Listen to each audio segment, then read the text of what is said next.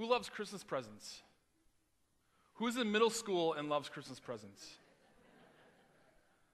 I need a middle schooler who loves Christmas presents up here right now. 2 of them. I need 2 of them. 2 of them. This isn't school. Raise your hands. Just come right up. Come right up. All right. Great. Excellent. Okay. Okay. This is great. Okay. Hold on a second. Okay. I need to actually. I need to put this on your ears. Okay. And you need to not listen for a few minutes. Okay. So I'm going to just play some music. You ready? Yeah. Okay. Just a second. You hear it? You okay? It's not music. It's not music? No, it is, yeah. No, okay. There's something behind you. I can't hear you. There's something behind you. What? There's something behind you. Okay, What? perfect. Okay, good. So sit right here. Hold this. All right, now you get this. Okay, come over here. Come here. All right, I have a question. So you love Christmas presents. Yeah. Like, Christmas presents are a big deal, right? Yeah. Really big deal? Yeah. Here, hold this up a little bit. There you go. I'm sorry, what's your name? Jerica. Jerica? Nice to meet you. I'm Peter. Hi, Peter. Thanks for coming to the stage. I appreciate it. No problem. So you love Christmas presents. What are you asking for Christmas this year? An iPod Touch. iPod Touch. Yeah. Now, if you got an iPod Touch for Christmas, how big a deal would that be? A big deal. It'd be a really big deal, wouldn't it? It'd be a big deal. It'd be awesome, wouldn't it? You open it up, there's iPod Touch. It'd be sweet. Okay, here's another question for you. It's a challenge. You ready? In 10 seconds, name 5 things you got last year for Christmas. I don't remember.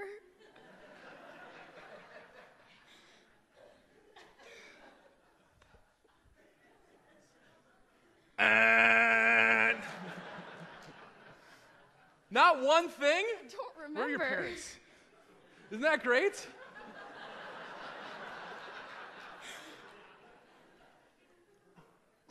Why do you think that is? I mean, Christmas time, like over this month and next month, it's just huge, right? There's just advertisements and all you can think about is what you're going to get. But you can't remember one thing you got last year? No. Wow. All right, give her a hand. You can have a seat, yeah. Okay, come on up. I'll take this. And you have this, okay? Now, stand right here. What's your name? Corinne. Corinne, did you hear anything during that time? No. How was the music? It was okay. Did you like it? Sure. Okay. So, Christmas time's coming up, right? And you loved presents, obviously, because you came up here right away.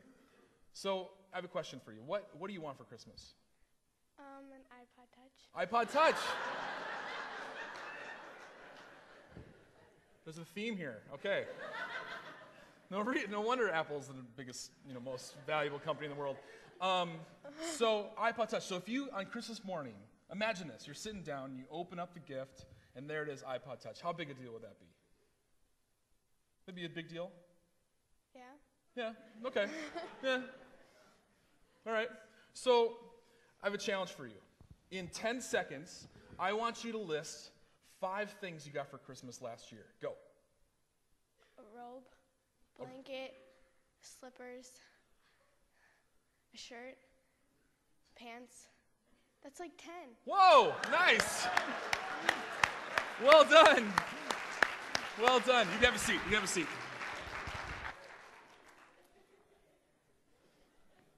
You broke my illustration, but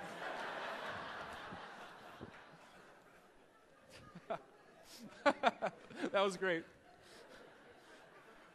But I'm sure all of you are out there going, what did I get last year? What was it? Let's talk about Kim Kardashian.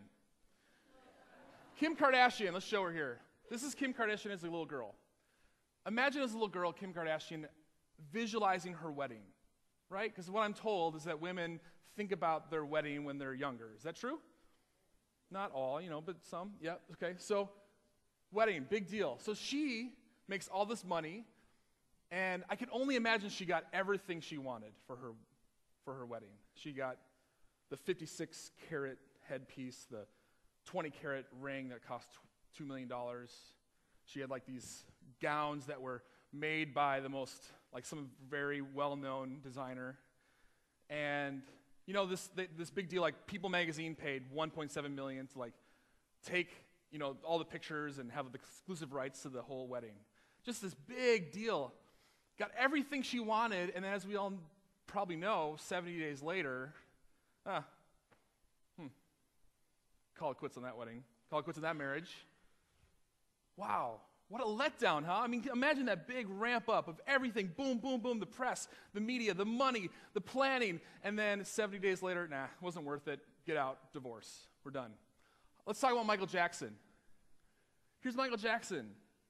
Here's a boy, he's got dreams, he's got talents and gifts, and he achieves them. He achieves his dreams. He's in Jackson 5, and then he goes out and does his solo thing. He's on the Hollywood Walk of Fame twice with the Jackson 5 and then as himself.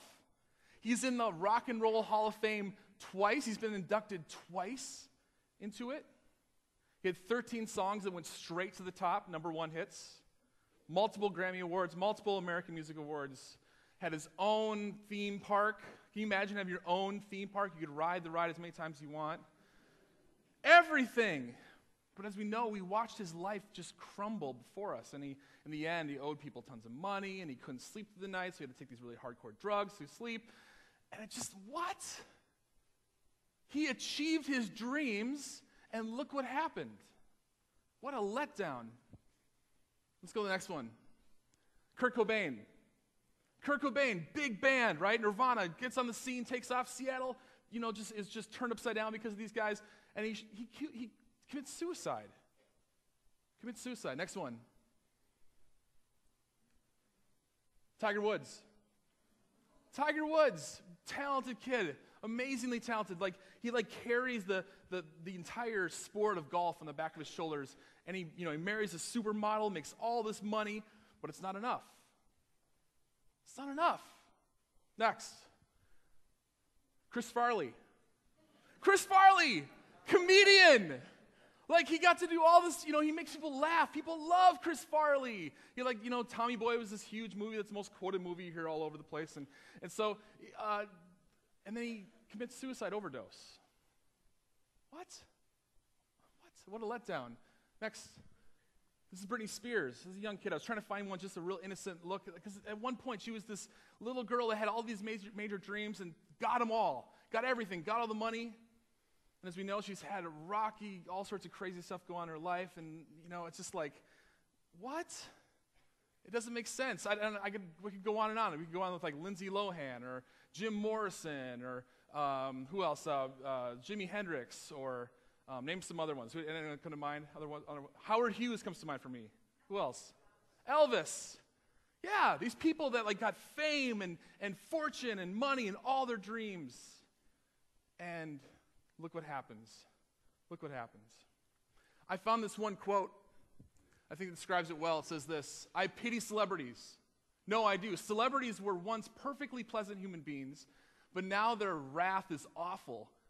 More than any of us, they wanted fame. They worked, they pushed.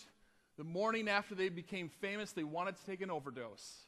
Because that giant thing they were striving for, that fame thing that was going to make everything okay, that was going to make their lives bearable, that was going to provide them with personal fulfillment and happiness, had happened.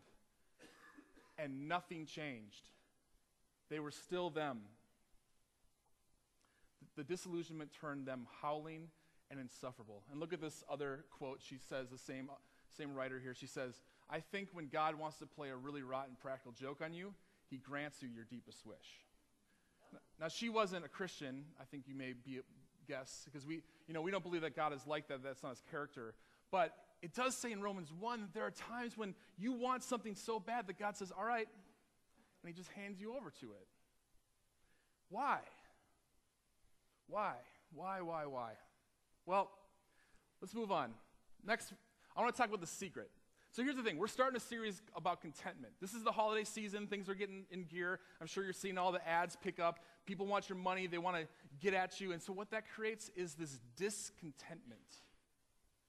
And so for the next few weeks, we're going to talk about contentment. We're going to talk about this, your deep contentment. Are you content with your life? Are you satisfied with your life? Look what Paul says in Philippians 4. I know what it is to be in need. And I know what it is to have plenty. I have learned the secrets of being content. And I learned the secret of being content in any and every situation, whether well-fed or hungry, whether living in plenty or in want. Paul says, I've learned the secrets. It's a secret to being content in plenty or in want. I think this is important because as a church, we say we want to be a contagious and we want to guide people into a contagious and flourishing relationship with Christ. So, but what if we're discontent? What if we're not experiencing that contagious and flourishing relationship with Christ? What if we are at our being just dissatisfied? How can we lead other people into a contagious and flourishing relationship with Christ? It's just impossible. Impossible. Blind leading the blind. I think Paul here, when he's talking about the secret, he's pointing at something very specific. He's pointing at that deep ache within us. He's pointing at more than that, but I want to kind of unpack it. He's pointing at the deep ache, this deep desire within us. It's a deep desire that you'll hear in songs, but many artists will write about this desire. Look at this song right here. It says this. This is by Need to Breathe. Hey now, this is my desire. Consume me like a fire, because I just want something beautiful to touch me. I know that I'm in reach because I'm down on my knees. I'm waiting for something beautiful. Something beautiful. There's this ache inside, this deep hunger, desire for something beautiful. Next slide. I have climbed highest mountains. I have run through the fields only to be with you. I have run, I have crawled, I have scaled these city walls, only to be with you. But I still haven't found what I'm looking for. Right? You too gets it. There's this deep, deep ache, this deep desire. I am not content. When I'm quiet and alone by myself, there's this ache. Next. This is by a composer named Leonard Bernstein, which I know the middle schoolers love. He says this about Beethoven. He says this: Beethoven broke all the rules and turned out pieces of breathtaking rightness. Rightness, that's the word. Our boy has the real goods, the stuff from heaven, the power to make you feel at the finish something is right in the world.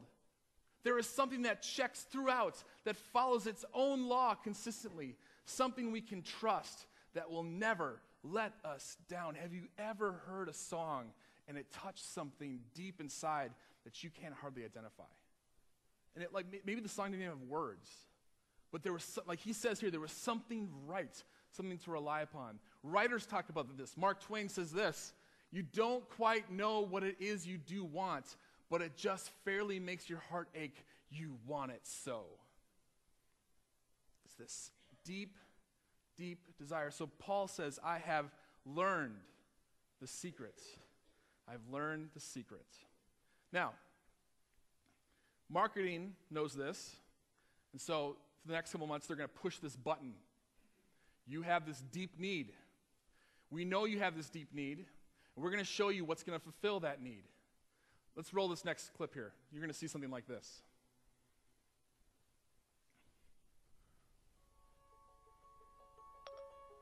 What's my day look like? Not bad. Only 2 meetings today. Can I walk to the Belvedere Hotel from here?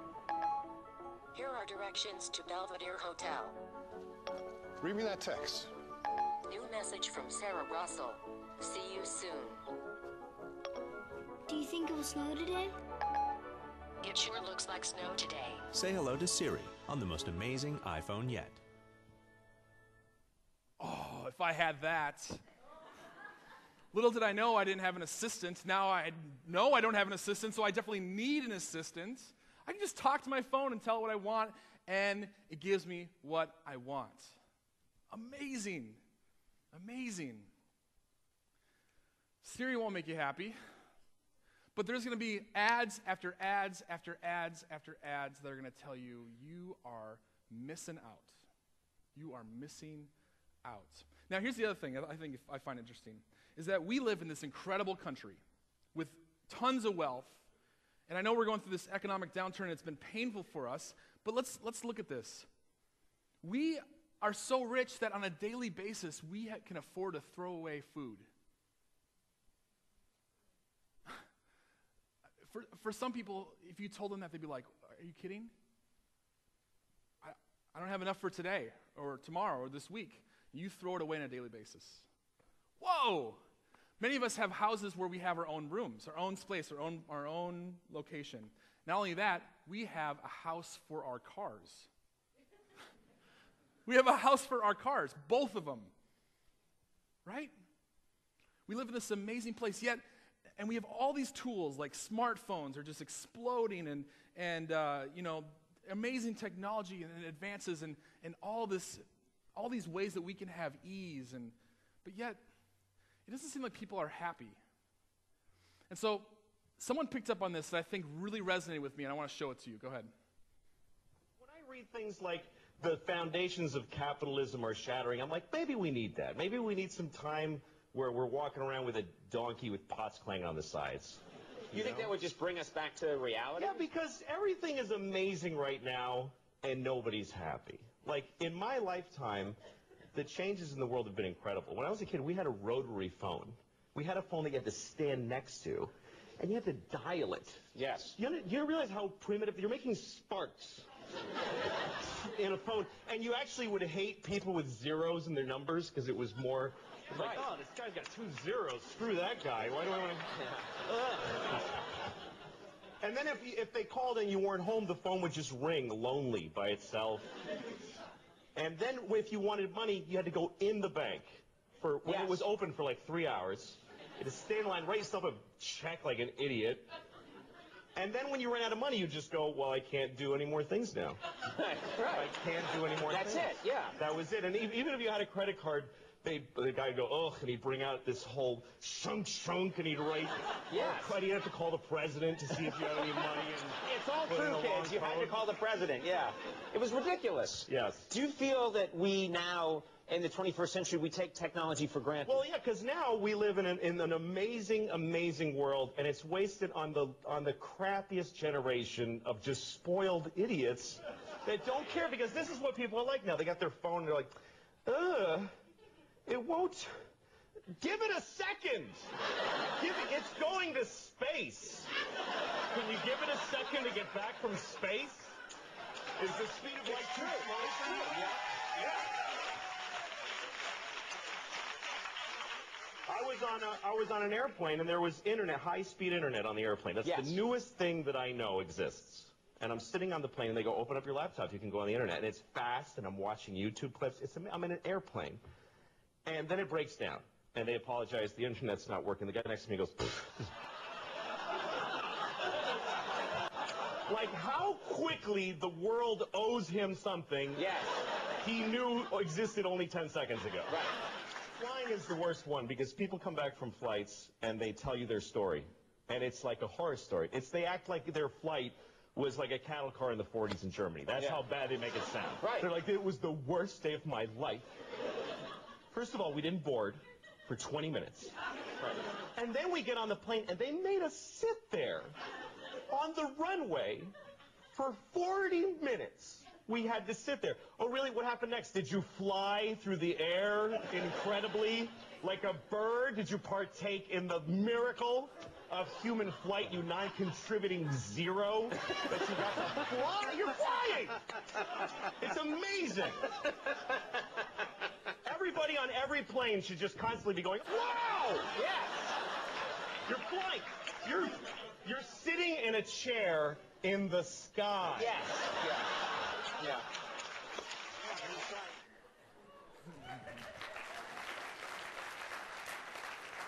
Doesn't that tell the story? I mean, our tolerance is like so little for any little inconvenience. Well, I think I have another illustration here. It's kind of like, it's like icing. That's right. It's all icing. I love icing. I mean, icing is so good. In fact, I often wondered why in the world isn't the whole cake made of icing? Like why, what is in the middle? It's like a sponge, and it doesn't taste like anything. It's like scaffolding for the frosting, the best part. And so I love when I go to parties, I love just walking by and doing this, you know? No one knows. It's so good. And there's nothing wrong with frosting. Frosting's really good. It's very good. But here's the thing. I think what's happening in our culture is that we're really hungry, and we're eating frosting for every meal. It's like, I'm really hungry, so I need this. I need lots of frosting. And imagine if you just kept eating frosting for every single meal. Imagine how that would go. I mean, I'm not in the medical community. I'm not a nutritionist.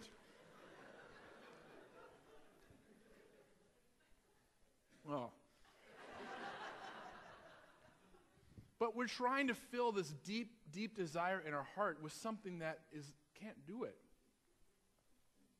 Can't do it. And so no wonder we're dissatisfied. No wonder we're discontent. I don't know where I got this, but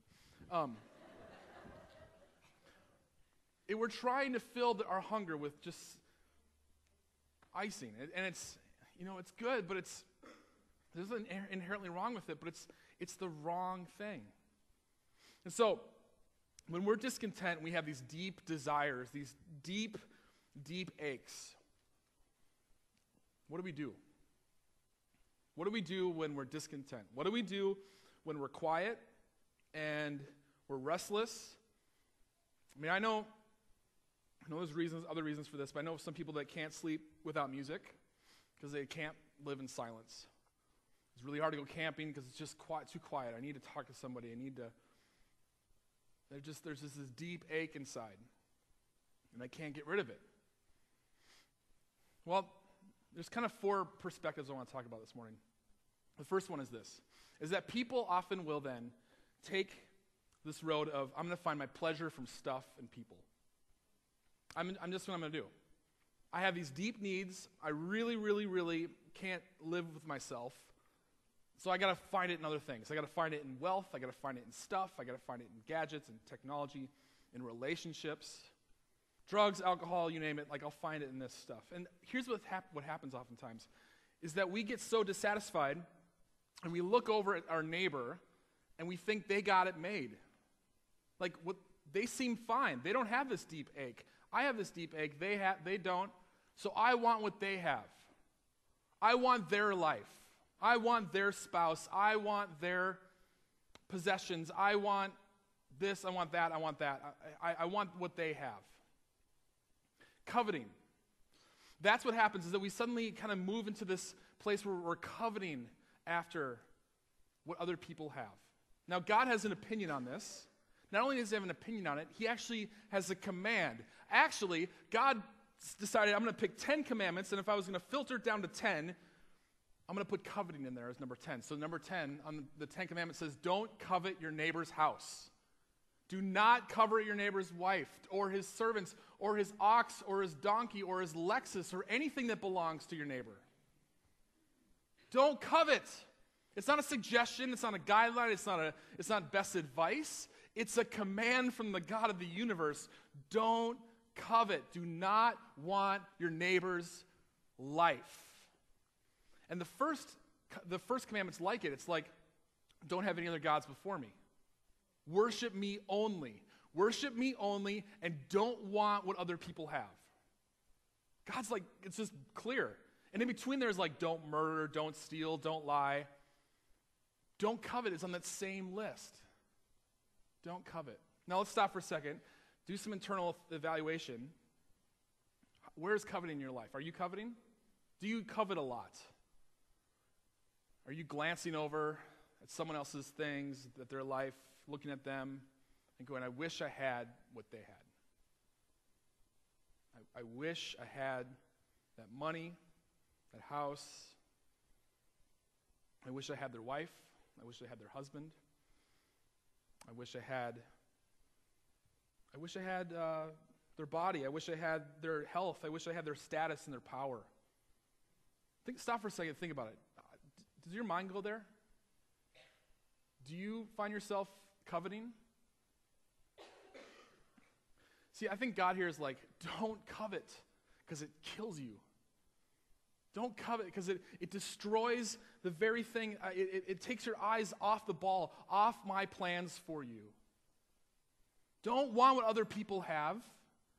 Worship me only. So if you do covet, and you find yourself doing that, I think what I would encourage you to do is, if you don't hear anything else in this sermon, is that you need to confess that, like before God. Just say, God, I covet after this person for this stuff and these things, and I want to stop it. Or maybe you need to tell a friend, say, hey, I got to confess something. This sermon, I heard this thing, and I covet. I just need to tell you this because I just want to stop doing that. It's killing me. I need healing. I need to be restored from that. Let me take it a different way. Do you fight in your family? I hear there's families that fight. I've heard of this. My family too. So, do you fight? Coveting can be the source of that fighting. Look at what James says. James says this: what causes fights and quarrels among you? Don't they come from your desires that battle within you? You desire, but you do not have, so you kill. You covet, but you cannot get what you want, so you quarrel and fight.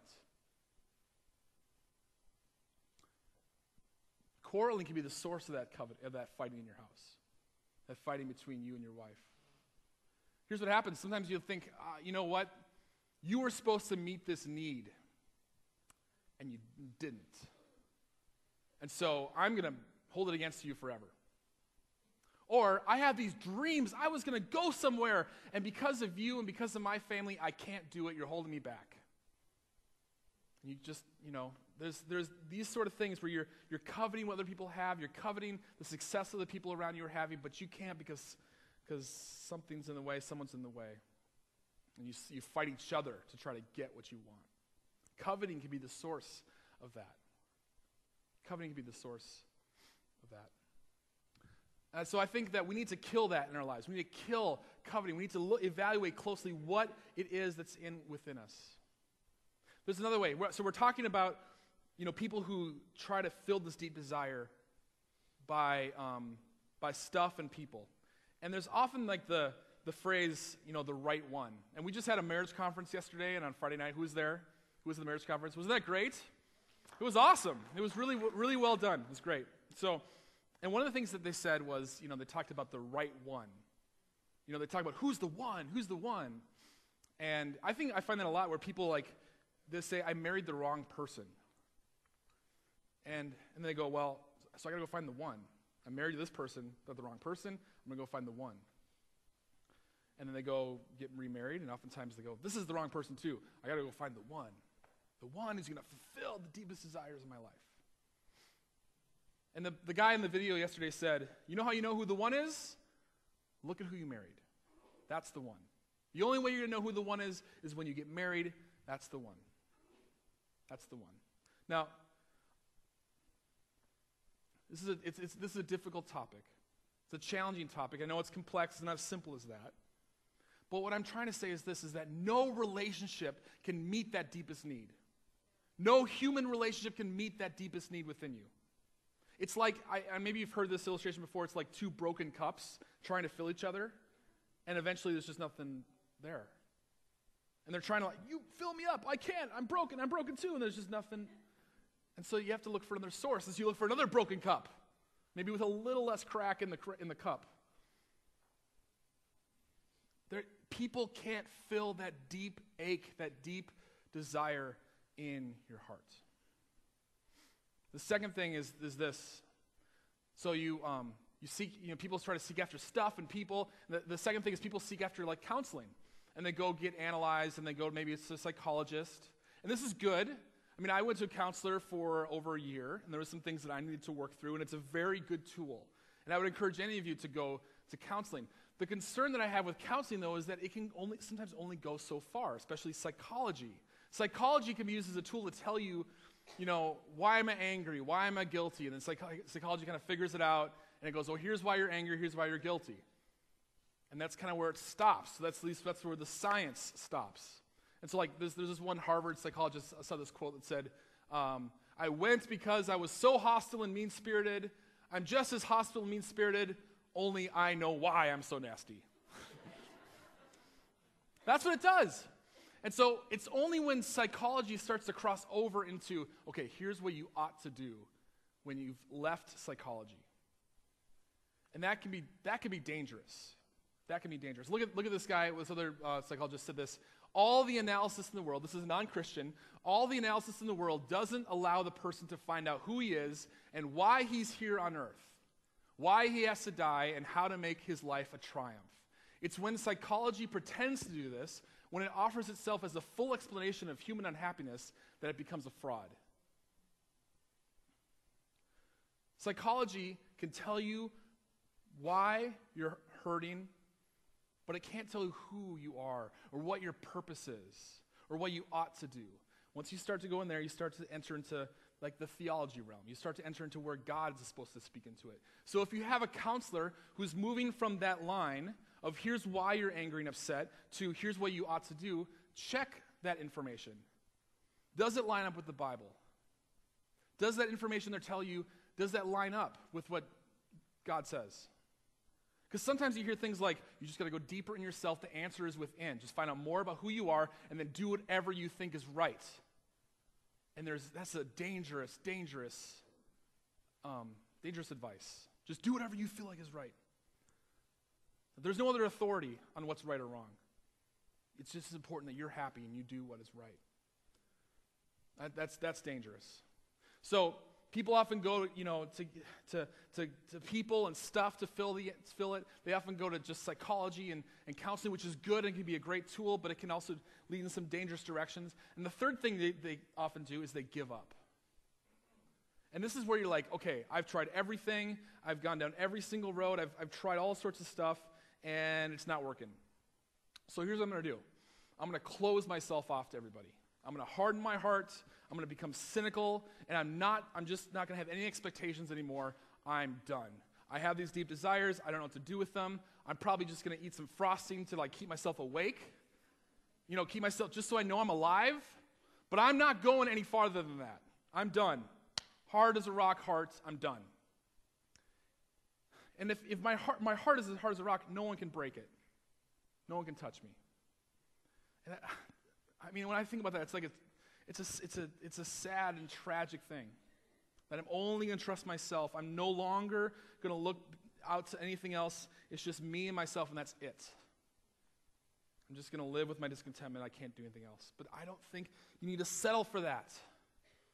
The fourth thing is this, to seek God. It's when you decide, I'm no longer going to look for people to fill this deep desire. I'm no longer going to look for stuff to fill this deep desire. Look at this quote from C.S. Lewis. He says this, creatures are not born with desires unless satisfaction for those desires exist.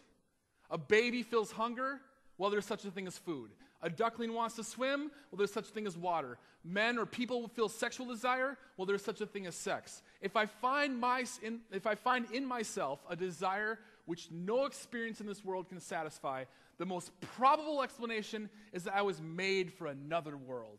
If none of my earthly pleasures satisfy it, that does not mean or does not prove that the universe is a fraud. Probably earthly pleasures were never meant to satisfy it, but only to arouse it, to suggest the real thing. So this desire in your heart points to something. It's not just, any desire you have points to something. And some of these things can be met by earthly things, food, water, etc.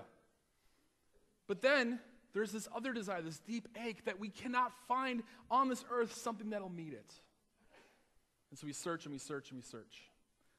And C.S. Lewis says, no, there is one who can resolve that. There is one.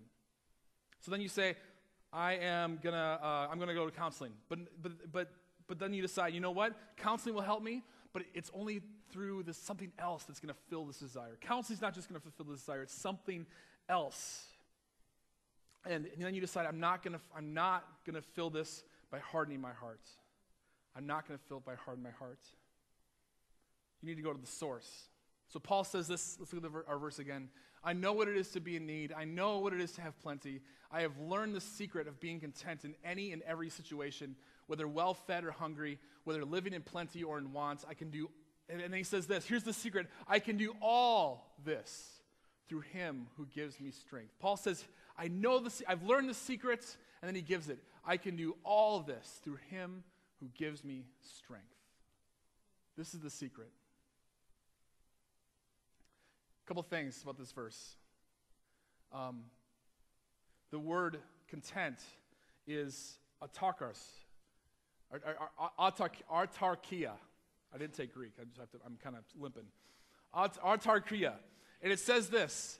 It basically means out of self I live. Like it basically means it doesn't mean that you can live by your own being. It means I am so content that I am able to live by myself. I don't need other things on this earth to fulfill me.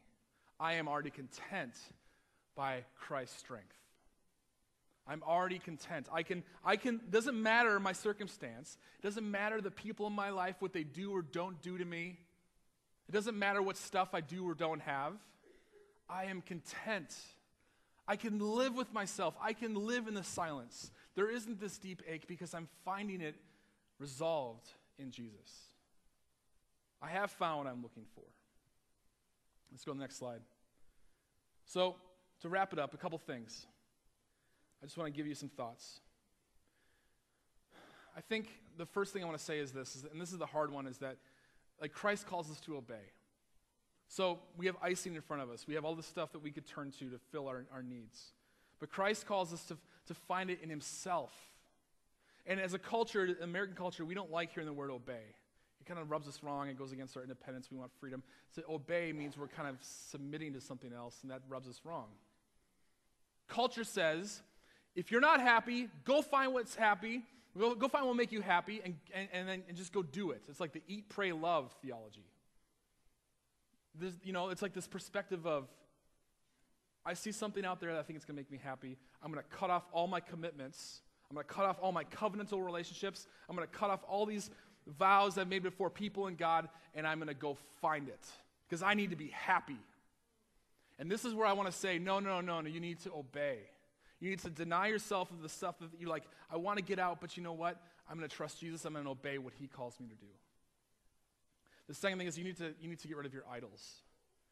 Sometimes people say this, I just can't, I want to be with him. I want to be with her because they make me feel like a real man or a real woman. I want this stuff because it makes me feel like I have status or power. I need this car because it makes me, think I have value. Or this house or this job or whatever. It's an idol. You're getting self-worth from something other than God. So if you find yourself discontent, you need to ask yourself a question. What is taking the place of Jesus in my life for joy? What am I seeking joy in? What am I seeking satisfaction in that's not Christ?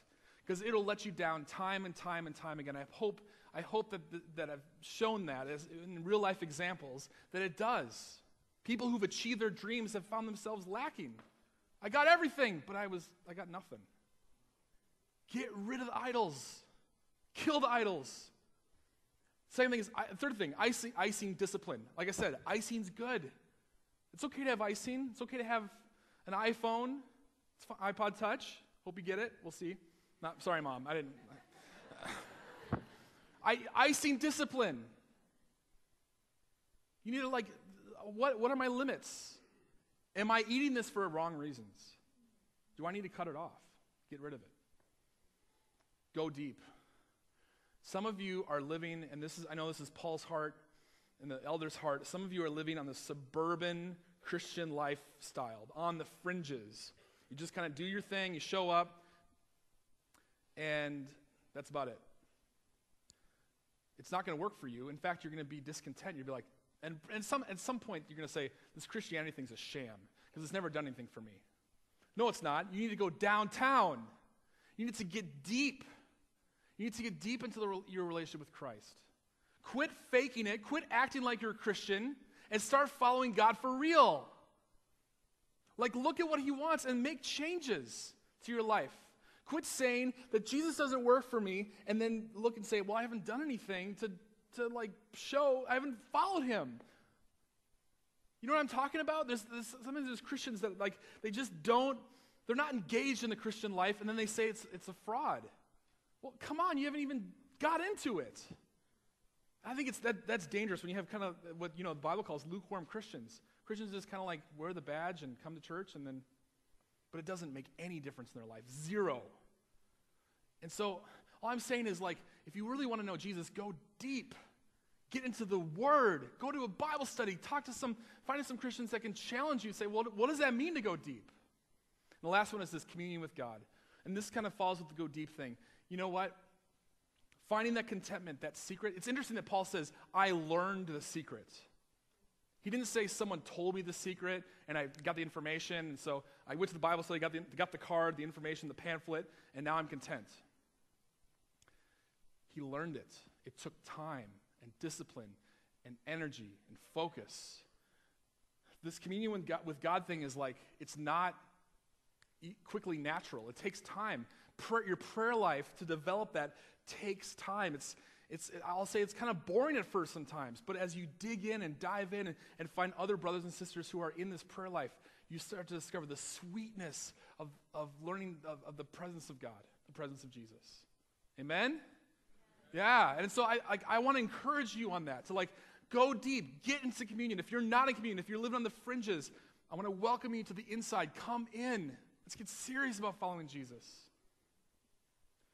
So, we're now going to take this time to remember what Christ did for us.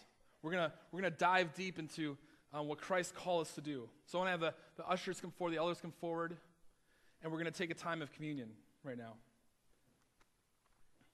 And what I think is so cool is that Jesus, he's like, I want to make this tangible for you.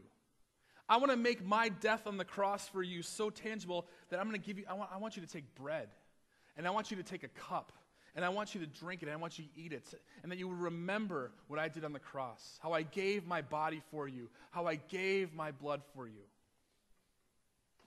and how I can provide through the cross, through what I've done for you, I can provide that true contentment. I can provide that for you. Jesus went through so much suffering for us that we can trust him with our deepest aches and our deepest desires.